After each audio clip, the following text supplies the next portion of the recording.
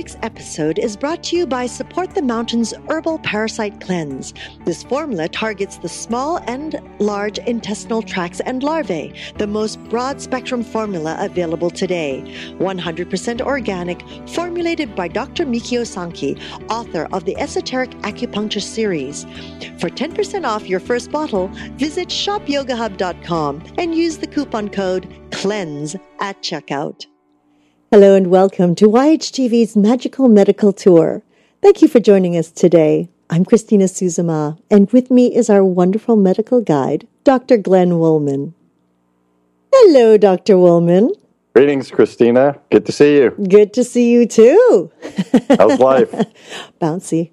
Ready, huh? Yeah, I don't blame you. We have a great show today. Oh, yes, I am so looking forward to it. Yes, greetings, everyone. Welcome to Magical Medical Tour. I'm Dr. Glenn Woolman. I will be your medical guide, along with Christina today, as we travel through yet another quadrant of the healthcare galaxy, searching for optimal health. And today, we're going into an area that I really like a lot. You know, when we talk about medicine, we talk about nursing and delivery of healthcare, and we have this pill that we give you because we've diagnosed this disease, and this pill is going to help you. All the doctors and nurses do that, but where does that pill really come from? Well, we know it comes from the pharmaceutical companies, but where do they come up with the idea? And it's the scientists and the researchers that come up with these ideas. And today we're going to be speaking with Dominique D'Agostino. He's a doctor and an assistant professor in the Department of Molecular Pharmacology and Physiology at the University of South Florida. His laboratories work on looking at diseases and looking for metabolic pathologies and solutions. And he's worked in areas of calorie restriction, special ketogenic diets, which we'll talk about, oxygen toxicity, which we talked about when we did our show on hyperbaric chambers. He's looking at treatments for seizure disorders and epilepsy, a number of metabolic disorders, Alzheimer's disease, ALS, we talked about ALS, amyotrophic lateral sclerosis, Lou Gehrig's disease, muscle wasting disease, and cancer. So we're going to be speaking with Dr. D'Agostino today to find out what it's like being in the research world in terms of health and medicine. But before we do, how do people get in touch with us, Christina? Thanks, Dr. Woolman.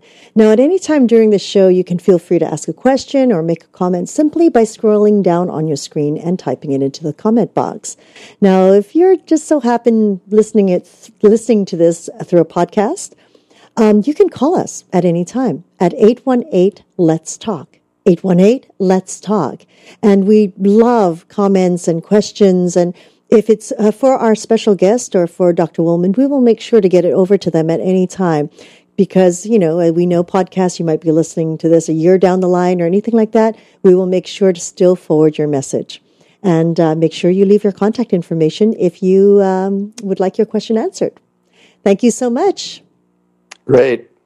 So I first listened to Dr. D'Agostino on Bulletproof Radio. It was episode 85. He was talking about mastering ketosis.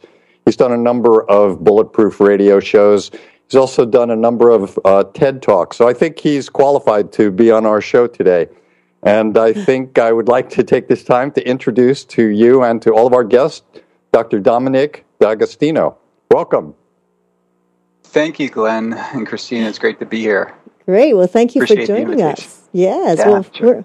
we're honored to come play with you now. Ready to play. Yeah. Ready to play. Thank you. Thank you. So, Dom, as the medical guide, I usually like to tell our listeners the path that I'm hoping we're going to take today. We're going to first learn a little bit about you, of course, what got you into medicine and research and science, and where you went with the research. We're going to talk a little bit about research so people can understand that, how someone can go along your path and take the steps through education, etc. Then we want to get into what research is a little bit about. We want to go into some of the areas that you specifically work in, and then we want to look at the future of science and medicine and your future in research. How's that sound to you? Great. Yeah, I'm ready. Well, we'll see. Okay. Yeah. So let's start right from the beginning. What got you interested in becoming a scientist and then into research, and then we could talk about the field that you chose? What were your influences? Well, I guess it goes back really to high school biology. And, I wasn't the best student in the world, but I did challenge myself in high school with an honors biology course. And that my teacher that I had at the time really pushed me and inspired me to learn. And around the same time, I got into fitness and nutrition, so I wanted to learn more about my body to understand how I could manipulate it, I guess, to just enhance my strength and performance on the football field. So that it was sort of maybe a self-interest in understanding my body more and how I could manipulate nutrition and supplements for performance. And when I majored in biology and nutrition in college, I just, the more questions that we answered, or that got answered that I had, the more questions, that came out of answering those questions. So in regards to nutrition, I always felt that nutrition was a very powerful metabolic therapy. That's what we call it, and you can manipulate nutrition in ways to promote longevity, obviously for prevention of many diseases, and to really target a vast array of pathologies that are out there that are currently being, the drug companies have jumped on. So, during my undergraduate years at Rutgers University, I, like many undergraduates do, they seek out to do research in a laboratory. And I was more or less seeking research because I knew I needed it for my resume to get into medical school as a reference. So I was like, let me try to get some basic science research, and then I'll look more attractive, when I start applying to medical schools. And when I did my senior research project, I became I really embraced the scientific method. And I had a wonderful mentor at the time, and it was in a clinical department, whereas most students that do research kind of work, in a bench lab and really don't get to see patients. But I worked in a medical department, internal medicine, and that gave me the opportunity to see how science would be translated into therapies. And I worked under a number of great medical doctors and MD PhDs. And that research was on the neural control of autonomic regulation. So how our brain controls our physiology, including our heart rate and our respiration. So it gave me my undergraduate research experience really inspired me to understand the body as a whole. Not just neuroscience, or not just cardiovascular physiology, but really how the brain controls our physiology. And I was inspired, instead of going to medical school, to pursue a PhD, and because I felt I didn't know enough. I felt I wanted to know more, and that PhD, took another 5 years of school, and I continued doing it at my undergraduate research, or their medical school there, University of Medicine Dentistry of New Jersey. And that led ultimately to my path. As a neuroscientist, my focus was really looking at seizures as they relate to different disorders that arise during special operations diving. So when I finished my PhD, I wrote a postdoctoral fellowship grant, and that grant was funded by the Office of Navy Research to understand how high levels of oxygen and high levels of various gases affect the brain and our physiology. And under certain conditions where a diver will breathe 100% oxygen, and this is sort of more or less in the realms of special operations diving done by Navy SEALs and other special operations units, they will encounter a problem called oxygen toxicity. And my grant was essentially to understand the cellular and molecular mechanisms of oxygen toxicity and to develop ways to predict it and more importantly, to prevent it. And in the process of understanding oxygen toxicity of the brain, I delved into fundamentally what's going on with brain metabolism. And it was a bit of a leap, but I transitioned from looking to pharmacological approaches to a nutritional approach. And this was inspired by the use of the ketogenic diet for drug refractory or drug resistant epilepsy. So when drugs fail to control seizures, it was accepted in medical practice, even as a standard of care, to put patients on a carbohydrate-restricted ketogenic diet. And the mechanism is not fully understood. The neuropharmacology of the ketogenic diet is a very intense area of research now, but it happened to be a very effective approach for the problem that I was contracted to solve, which was oxygen toxicity seizures. So the military and other investigators had looked at a broad array of, strategies mitigation strategies to prevent oxygen toxicity. And I became inspired by some of the work showing that starvation, ketosis, or fasting can enhance brain energy metabolism that confers protection against these oxygen seizures. So that really inspired me to develop and test the metabolic therapies that we're using now in our lab. And the work started during my postdoctoral fellowship, and now it has transferred into expanding applications to my position now, which is assistant professor here at the College of Medicine.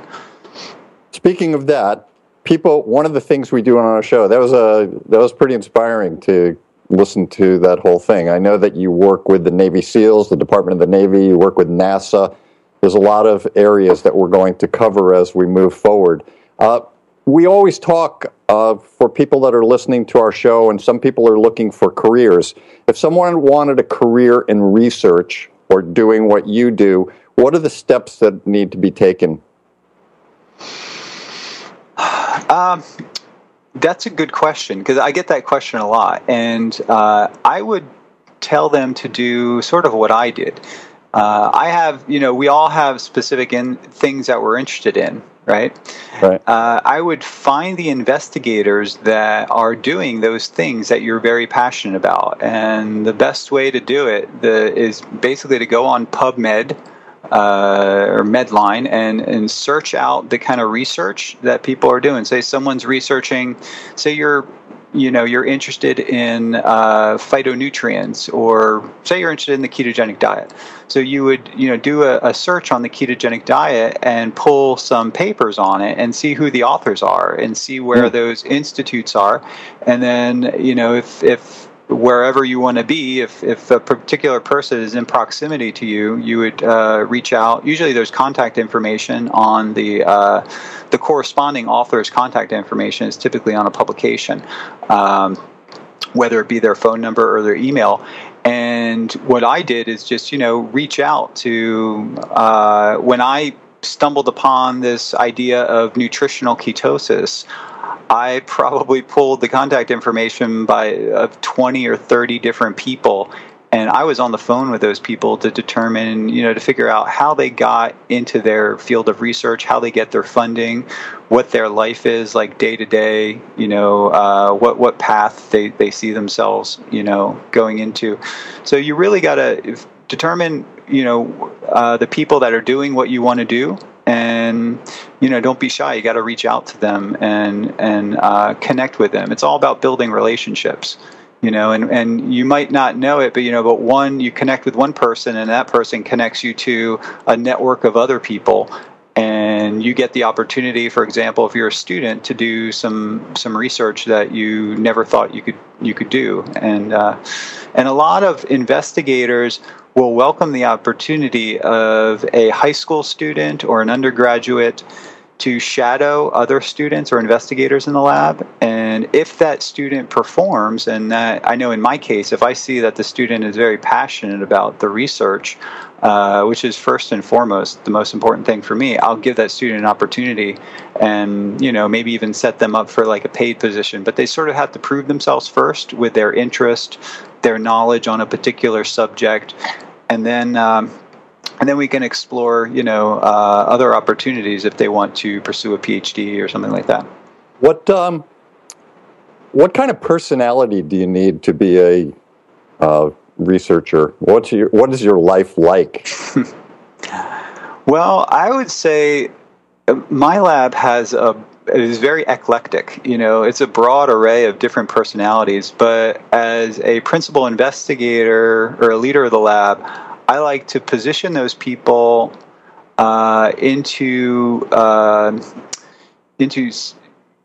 position them in a way where they could best use their expertise. Mm-hmm. And I think that's important. And I think you really have to know the people you're working for on a personal level. And I like to sit down in my office face to face with my graduate students and even undergraduates and postdocs and figure out really what inspires them. And if you put them on a task that they're capable of doing and that they're passionate about, they're going to do much better than if you put them on a task that they're not very enthusiastic about. So what I like to do is kind of hand select people based on the needs of the lab to make sure that they're happy and they have a right fit. And I think that's probably the most important thing, to understand the people that are working for you, because it's those people that are really the motor behind your lab. You're kind of steering the boat, but if you got to be good to your people, and you have to understand them from the basic, most fundamental level, and then you can better carve out a position in the lab based on tasks that need to be done in the lab. I have a PhD student in my lab now, and she's just amazing with surgical techniques. Her hands are just so I have her handle some of the surgery type procedures. Other students, they just love data. Just give them data, and they love to do statistics. They'll analyze it in every shape and form possible, and it's just like, you got 5 projects and just give them the data, and they love to manipulate the data and do all sorts of statistical tests on it. Other people like to design diets and basically do formulating in the lab and do mixing and measuring out and things like that. So really, you really have to know the people and make sure that they're the right fit for you, that they fit in the lab culturally, so to speak. What's the best part of this for you? Where's the magic in it? Where do you still get your joy? The magic for me, and I think this would apply to any endeavor that you do, is the opportunity to contribute to something much bigger and greater than yourself, than a publication or a book or whatever. It's really getting information out there that people can use, and providing a service to people is really the most, in giving back. So I had so many, I'm very grateful for all the mentors that I've had, for all the the very charitable mentors, with their time, with their resources to send me to meetings. And also my mentors introduced me to people that opened doors that I would otherwise not have. And the magic for me is to now be in that opportunity where I'm a mentor, where I can send my students, to another country to present their work and connect with other people, which is always a joy, and to give them that opportunity when they otherwise, wouldn't have it. And and actually have them kind of take on some of the roles that I'm doing now. Maybe I get kind of overloaded with teaching, so I will ask, and the people working under me, students that have maybe already got a PhD working under me in another lab, and give them some of my teaching jobs. So that it works great for me, right? Because I'm not weighted down with teaching, and I give them the opportunity to teach a course, develop a curriculum, put it on their resume. So that becomes really important. But I think the magic is about building relationships and giving back. And the more I get along in science, the more I realize that that's really the most important thing, and that's what makes me happy. It doesn't matter how many grants you have or how many publications you have. If you're not connecting with people, building relationships, and providing a valuable service to others, it's not going to be fulfilling. Very nice. I like that. So Dom, you're in the neurosciences. You're a molecular pharmacologist. You're a molecular physiologist. When I worked in the emergency department, or I'm trying to figure out someone's level of consciousness, I can ask them certain questions and analyze whether they're alert and they're oriented to time and place and person, whether they can analyze things, memorize things, etc. So I can understand consciousness in terms of how to measure it, but I don't understand how consciousness happens. Can you explain consciousness to me and to our audience? And within that, also tell us about the mind. Maybe they're connected. Well, consciousness is a very complex. It's a very complex subject. I mean, there's a lot of things we don't understand, and that's what really got me into the path of neuroscience. I wanted, the brain controls everything. I mean, it's our reality. It shapes the world that we live in. Our internal representations are just, a product of how our consciousness, interprets everything. So I'm not sure I could sufficiently answer your question. It's sort of like asking the question, well, if someone says they understand quantum mechanics, if someone tells you that they understand quantum mechanics, you could bet that they definitely don't understand quantum mechanics, because no one understands quantum mechanics. The people who wrote the books on quantum mechanics don't understand quantum mechanics. Great. Which made me even more motivated to try to understand quantum mechanics, but I've given up. So I would say the same thing could really apply to consciousness.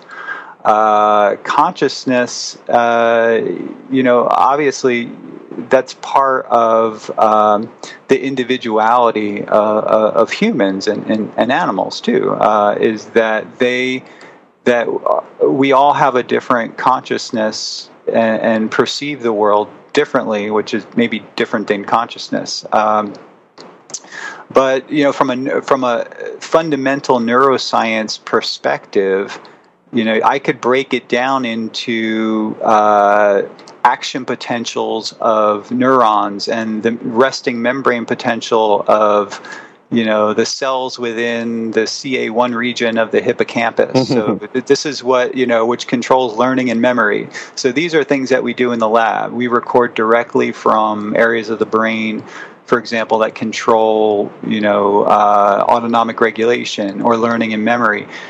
And we seek to understand how to correct their activity when something goes wrong, and we seek to also just fundamentally understand how the brain cells communicate to one another. So neurons in the brain will have processes, and one neuron can make a connection to 10,000 other neurons, right? So that creates infinite a number of possibilities of connections. So what we have the ability to do is to understand fundamentally how those neurons are communicating to one another, why they don't communicate to one another in a proper way, and to better develop my expertise as a metabolic therapy that can preserve consciousness homeostasis, so brain metabolism, I guess you would say, is what I focus on. And we developed metabolic therapies that can preserve brain metabolism under environmental extremes. So that would be some of the military work that we're contracted. But this would also apply and have implications for neurological pathologies that result from, in one way or another, impaired brain energy metabolism. And that is really tightly linked to our environment, our nutritional status, our mental, emotional well-being. So the interrelationship behind all these things is very complex and not something we directly study. You know, as a scientist, we kind of break things down to reduced preparations, but we'll understand things from their very basic components all the way up to behavioral studies and in between. But so that was a very convoluted answer to your question, but I'm just kind of bringing you, you know, kind of my perspective. The basis of consciousness is something that really inspired me to go into this field. And it's not a question that I could easily answer because I don't know. You know, we don't ask the easy questions. Yeah, I get that. So that's good. Kind of put me on the spot there. But we do understand there's a certain, you know, processes that can enhance our reality or enhance our consciousness. And what we look at are ways to further augment and enhance the consciousness that we have to improve our situation and our reality. And I think, and that can come, there's many ways to do that. You could do it nutritionally, pharmacologically, you could do it with various herbs and supplements that are out there. And also, you know, environment. I think, you know, going back to relationships, I think, you know, healthy relationships is probably one of the best things you could do for brain health. You know, nice. Going outside, fresh air, sunshine, you know, some of the basic things. We as scientists are now realizing that these things are probably the most important things to focus on. And I think clinicians are starting to realize this too with their patients. Any quick definition of mind? Of mind. Quick definition. Okay, a slower one. I don't think so. Yeah. That's so you've basically stumped my mind here. Your mind is your, I would say, you know, your internal representation of what the world is, and I think that for me has changed radically. My world vision or my perception of what I, you know, perceive as reality has changed dramatically from my teenage years to the college years to now, and that falls back on a lot of different things. Your worldview can influence that. You know, I think. If you're going to ask that question, the best way to do it is, you know, to ask someone like, what inspires you? Why do you do what you do? And fundamentally, sometimes people really don't think about why they do what they do, but we really need to take time to meditate. We need quiet time. We need to reserve time every day to reflect on what we're grateful for and what's most important. And I would say that's the mind for me. It's mindful living, is actually paying attention to do, you know, to understand why you do what you do.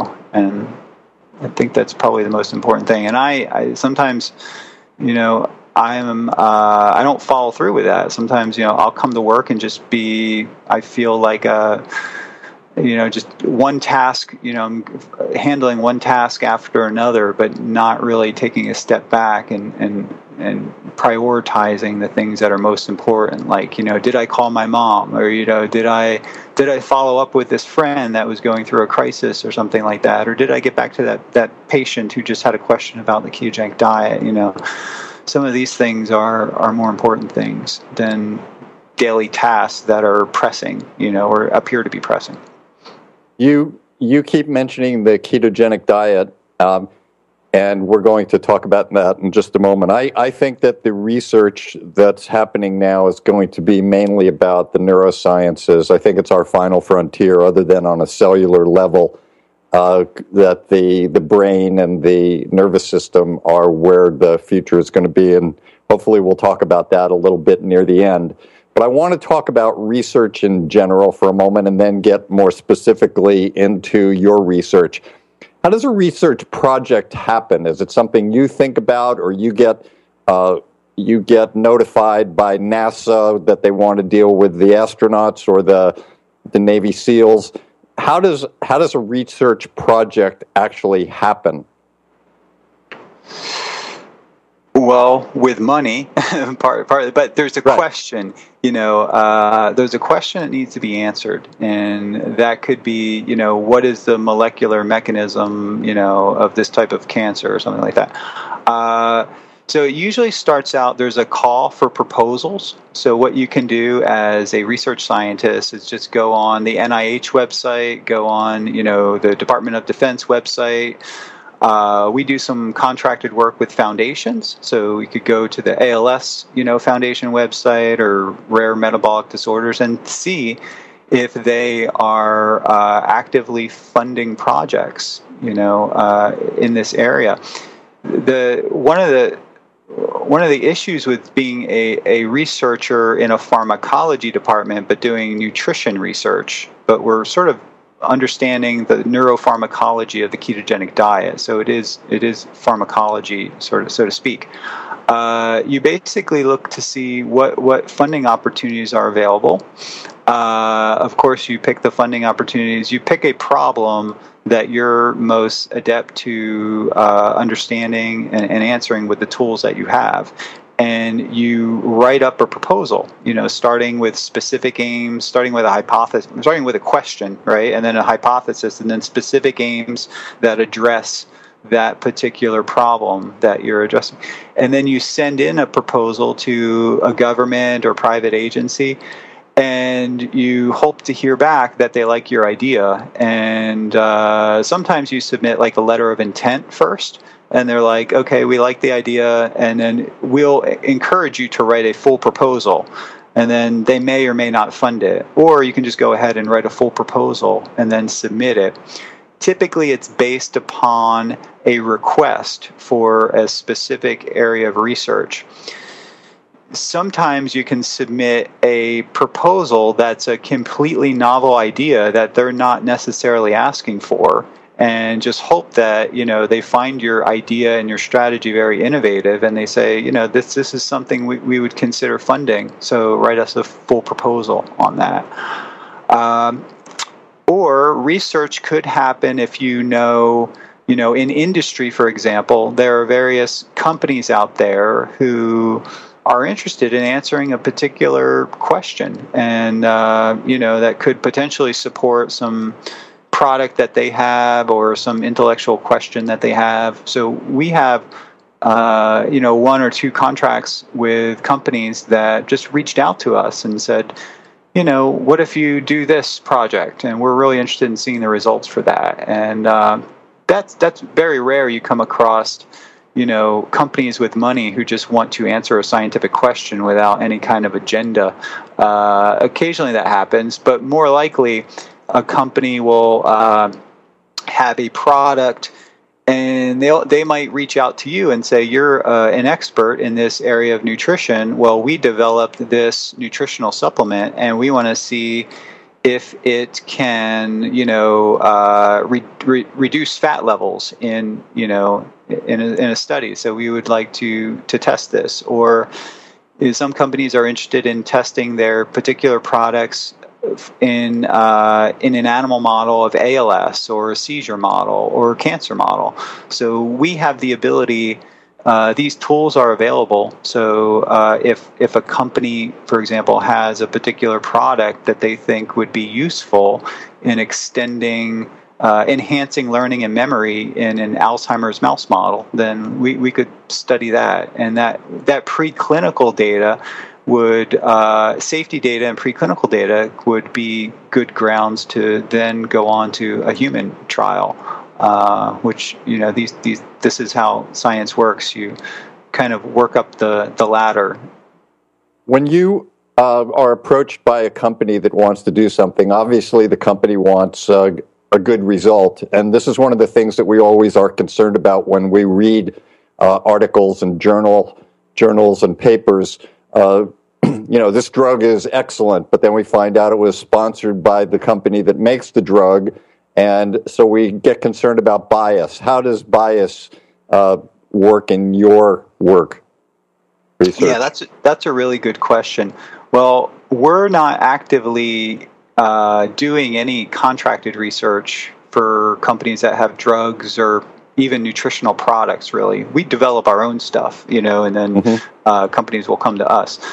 But that's a very good question because I see it a lot among other researchers and universities. And when I get a paper and it's a particular drug, I'll go right to the acknowledgments and basically determine where did the funding come from for this study. We are, for example, we're doing some research right now with ALS on the Deanna protocol. So Deanna was an ALS patient, and her father, who was a retired orthopedic surgeon, tested a few supplements out on her that most people are familiar with: soluble coenzyme Q10 and GABA, and a combination of supplements that are coined the Deanna protocol.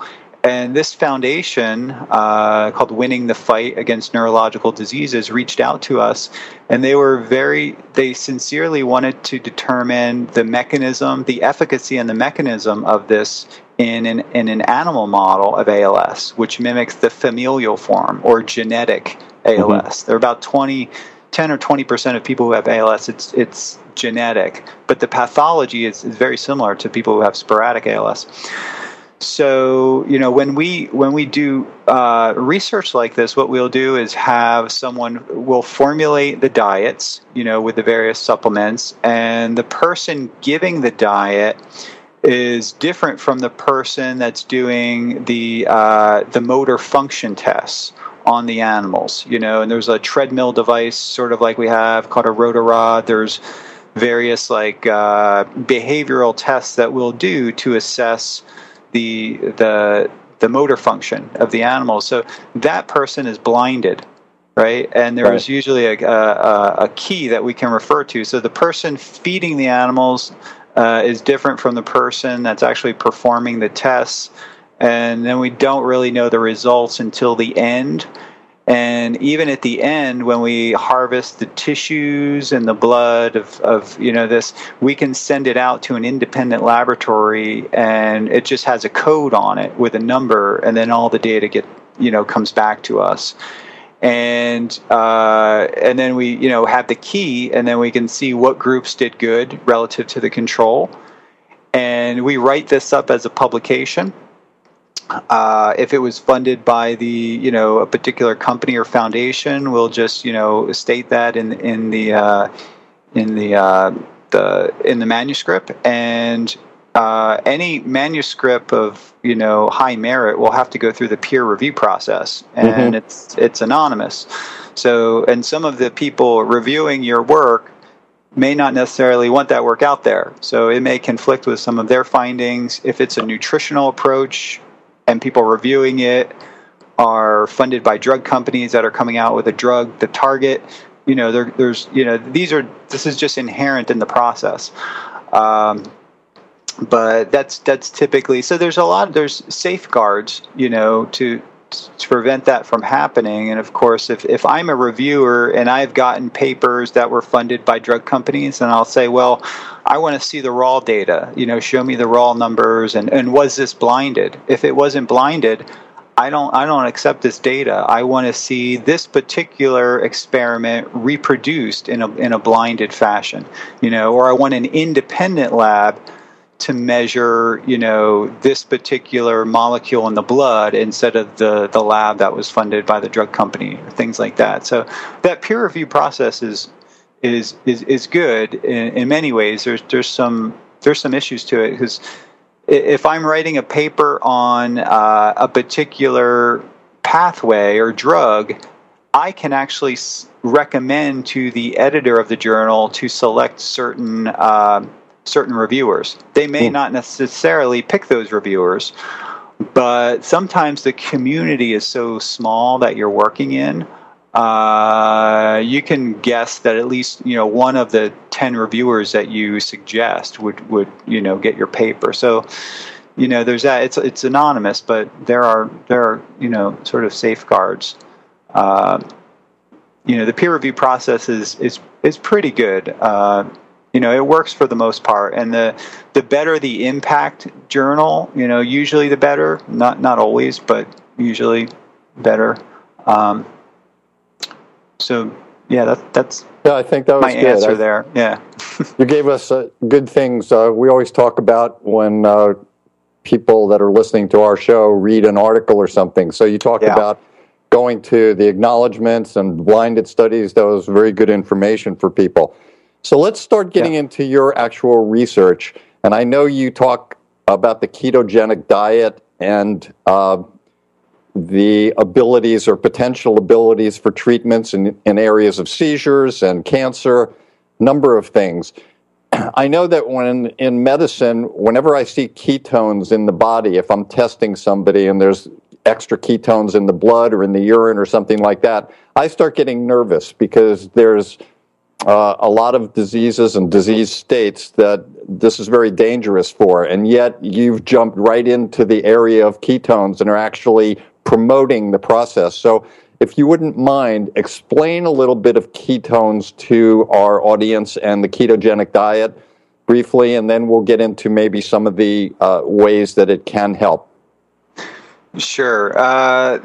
That's really important to answer these questions right up front. Ketone terminology, if you will.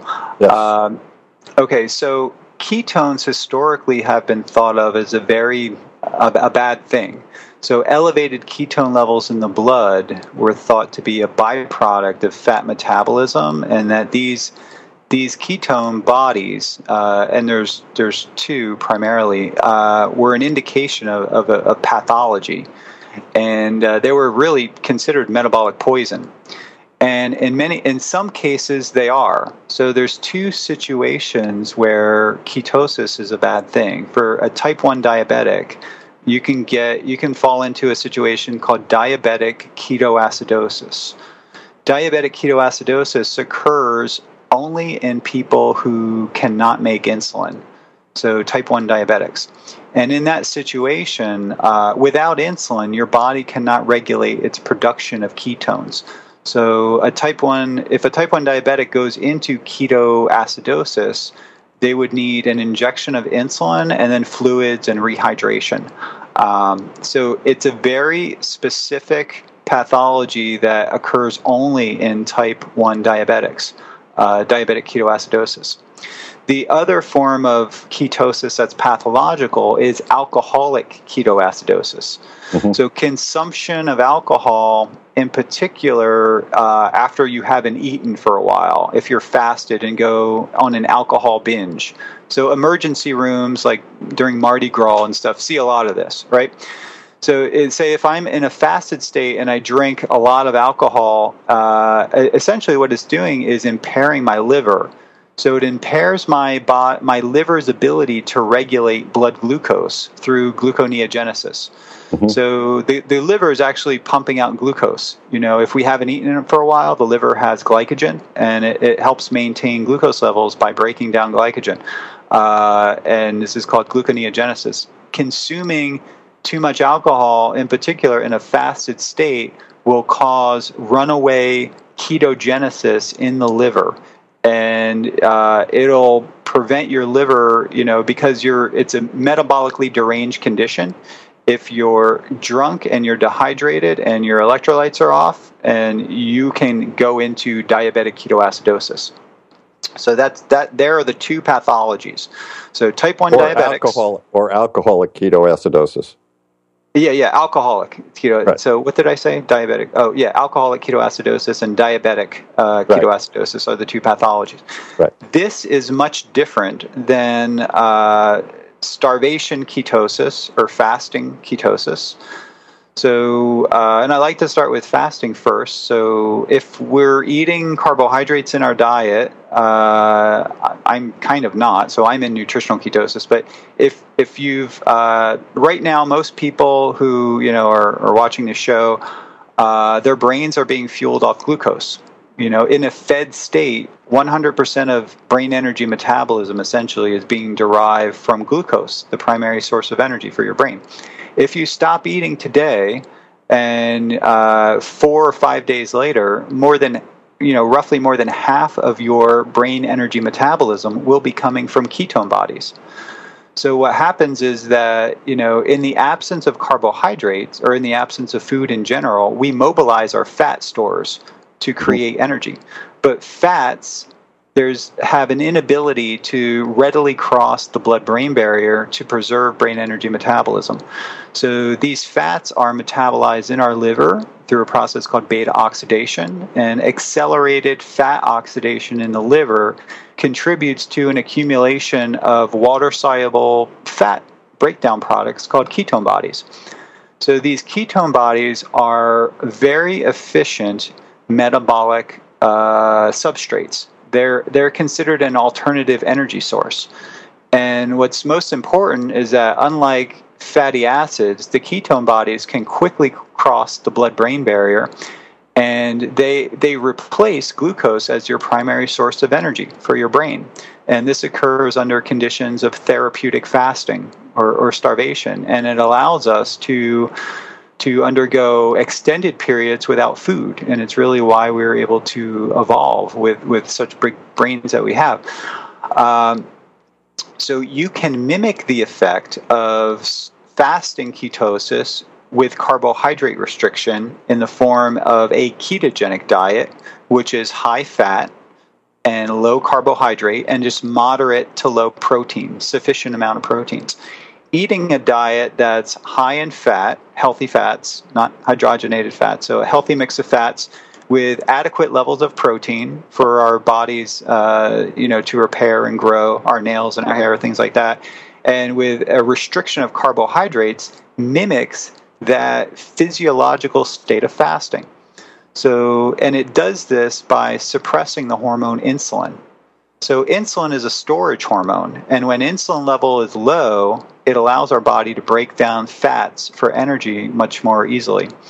And insulin also drives a lot of anabolic processes and things that grow. So if you have a tumor cells have 5-10 times the amount of insulin receptors the cells actually do. So insulin's a big driver for tumor growth, and we could get into that later. But the idea is that if you shift the macronutrient composition of a diet to a ketogenic diet, which is used clinically by Johns Hopkins and Mayo Clinic, originally developed these protocols. Shifting the macronutrient composition of the diet can put you into nutritional ketosis. That's very different than pathological ketosis. So nutritional ketosis is when your body is breaking down fats, and then you elevate these ketone bodies to a very tight range, usually within, the 1 to 4 millimolar range. And then if your ketone bodies start to get too high, we have compensatory mechanisms that bring it back down. If ketone levels get too high, we start to see them in our urine.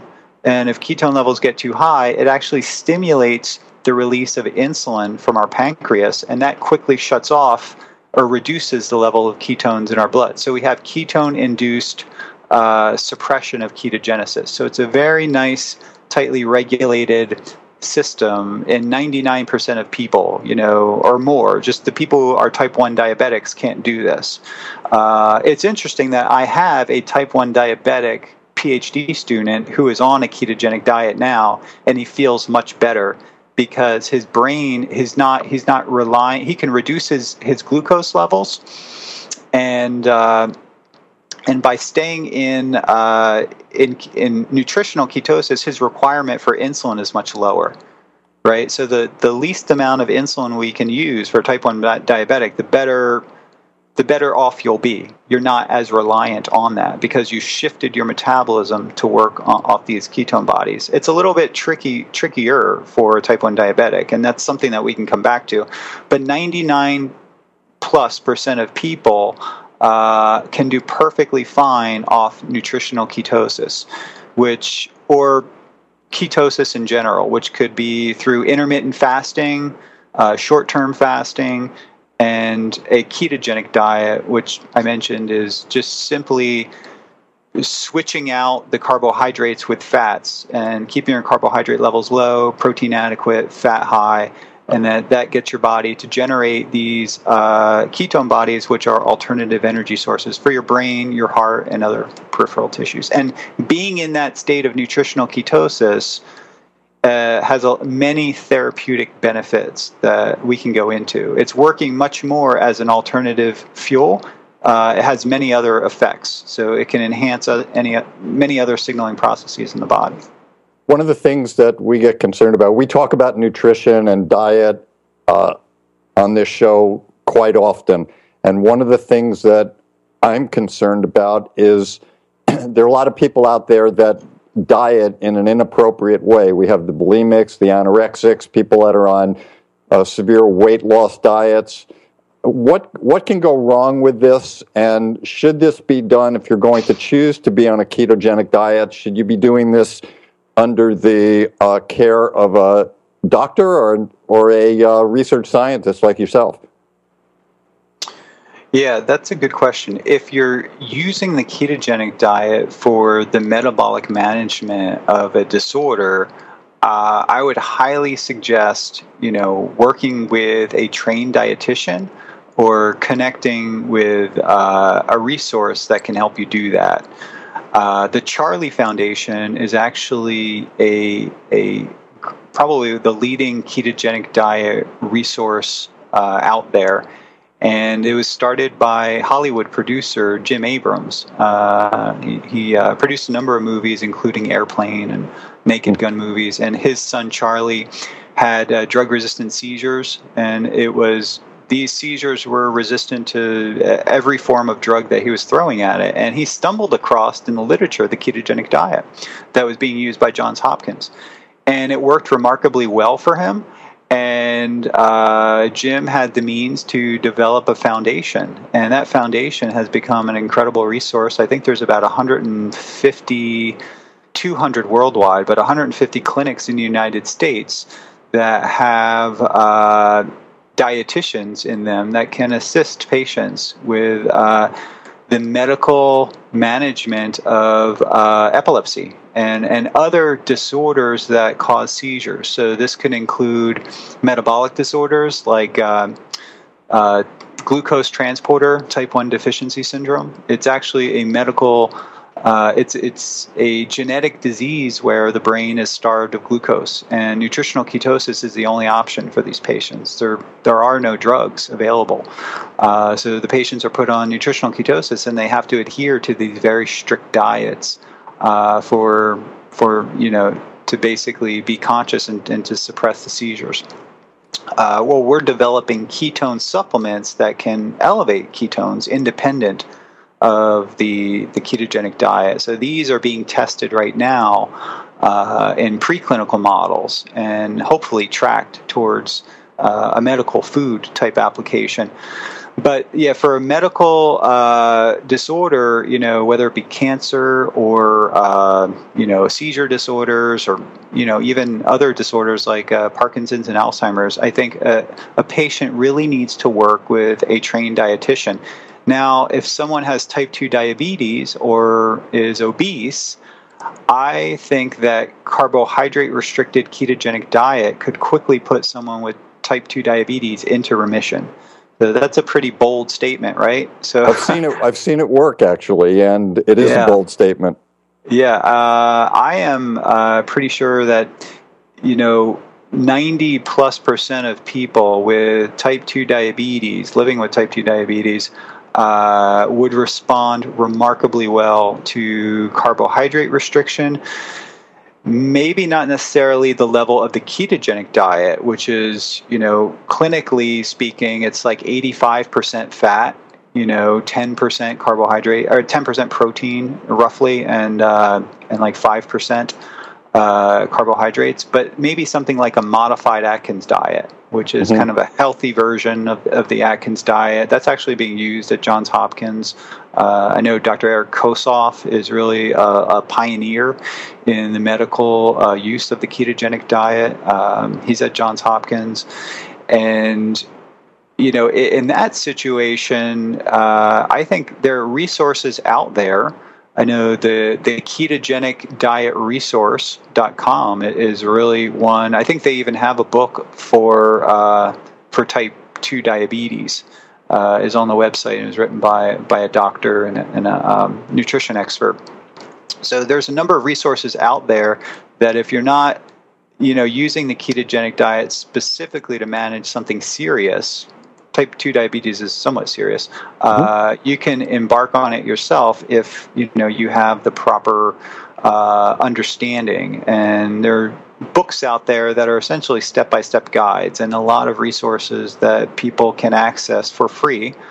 Alternatively, I always suggest that people work initially with a dietitian to set them up, because a lot of people they don't even understand how to track their macronutrients, when they're like, I'm on a high protein diet because, I eat pasta every day and pasta has protein, right? So there's that's like my mom, right? Or like, other people that I know. It's like, sure. There's the generation that could really benefit from this. Maybe the older generation are not familiar with these scientific terms. Like if you tell them, count your macronutrients, make sure you get X amount of protein, the carbs and fiber, that's kind of difficult for a lot of people to do. So nutrition, a registered dietitian or a nutritionist can set a person up initially and get them set up with, there's various apps to do this. There's various internet tools that you just type in the foods and it spits out the macronutrient profile and the micronutrient profile. And then you can, develop a meal plan based on that. And that can be the great thing about a nutritional therapy is that you get results almost the next day. Within 24 hours, you can have like your blood glucose almost under control. I've seen numbers in the mid 200s, and then literally within 24 hours, they're in the mid 100s and holding, and then they gradually decrease from there, and the difference between a blood glucose of 250 and, 125 is tremendous. I mean, it's going to prevent the rapid acceleration of age-related chronic diseases, if you could bring your blood glucose down and your insulin down. That's true. The ketogenic diet, certainly we could do a whole hour on this, and I would recommend people that are listening or watching this show go to Dr. D'Agostino's talks on Bulletproof Radio. I think episode 85 was one of them, and then a couple of the TED Talks. Just type them in. There's an enormous amount of stuff on this. In a couple of sentences, what do you see in the future of research 50 years from now? 50 years from now? Well, I think, pharmacology research is going to go on no matter what, right? So I'm in the field of developing and testing what we call metabolic therapies. And that's a term that we use when we write grants, because if we call it a nutritional therapy, reviewers will kind of roll their eyes and say, well, this is the subject of self-help books or something like that. So when we know that nutrition is probably the most powerful thing for prevention and treatment of many illnesses. So I think the future really is there's emerging interest in nutritional ketosis, but I think nutrition in general as something that doctors will be trained to understand instead of having no training at all. The future doctor will understand how to use food as medicine and will understand how to implement proper nutrition for prevention. Whether or not the patient follows it, it's another story, but they will be able to provide the patient with the right information. And I really think that metabolism and metabolic therapies, nutritional interventions is the future of medicine, because we need to get on people early to prevent many of these highly preventable diseases with simple nutritional advice and strategies. Beautiful. Dominique, we're coming to the end of our show, and at this time we always ask our guest for a personal health tip, something that would benefit all of us. Do you have something for us? A personal health tip. Sounds like you've given a whole bunch of them already. Yeah. Well, if I had to just reach out, I'm thinking of things that are important to me. And I know, when the dust clears after the day and I get home, it's really important for me to connect with those that I love. And whether that be your significant other or your pet, or in my case, both. So I like to go for long walks, like at night, and it's a really good way for me to wind down, get exercise at the same time, and kind of connect with nature. And that downtime, the more hectic our lives become, the more essential carving out time for that downtime becomes more important. So people need to take time to reflect on things, what's important, and to just get outside and embrace nature and embrace, relationships that are really important to them. Beautiful. Christina, any thoughts? So many. It's the end of the show. That is a thought. Yes. I mean, what is really beautiful in this whole show, Dominic, is how you have inspired many to really look at prevention through what we have around us, which is our nutrition, which is about nature. It is about, it's almost going back in time to a generation where that's all people really had. They had to rely on their food sources. They had to rely on exercise out there. And I come from a world of, body work and healing arts. So to hear a researcher say this is just so thrilling for me. And I thank you so much, because in our world today, everybody wants proof.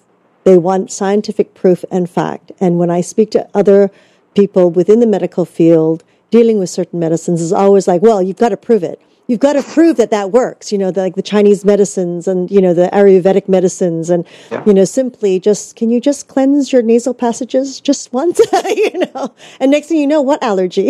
It's like it's the simplicities of life and nutrition. And it's, thank you so much for inspiring all of us. It's been an honor. Thank you for having me. I appreciate it. That's great. I'm very grateful to our very special guest, Dr. Dominique D'Agostino, for his wisdom and experience and expertise. I'd also like to thank my healers and my teachers for keeping me on my journey. Thank you, Christina and Yoga Hub and Segovia, for putting together Magical Medical Tour, our 119th episode. And I'm looking forward to getting together with everyone in our next episode as we travel through another quadrant of the healthcare galaxy, searching for optimal health. Till that time, thank you so much, Dominique. We appreciate it. And I wish you all optimal health. Thank you, Dr. Glenn Woolman. And thank you again, Dr. Dominic. And we, of course, would like to thank each and every one of you for joining us in this new platform of education and information. We're grateful for your continuous support, and we look forward to hearing your feedback on how we can serve you better. If you would like to connect with Dr. Dominic D'Agostino, we definitely would love for you to visit his website at ketonutrition.org, ketonutrition.org. And of course, you can connect with Dr. Glenn Woolman through his website, glennwoolman.com, where we encourage you to learn about his Metaphor Square Breath. Back to meditation, of course. We're always grateful for any feedback and comments and suggestions that you might have. Give us a call at 818-LETS-TALK, 818-LETS-TALK. So until next time, namaste.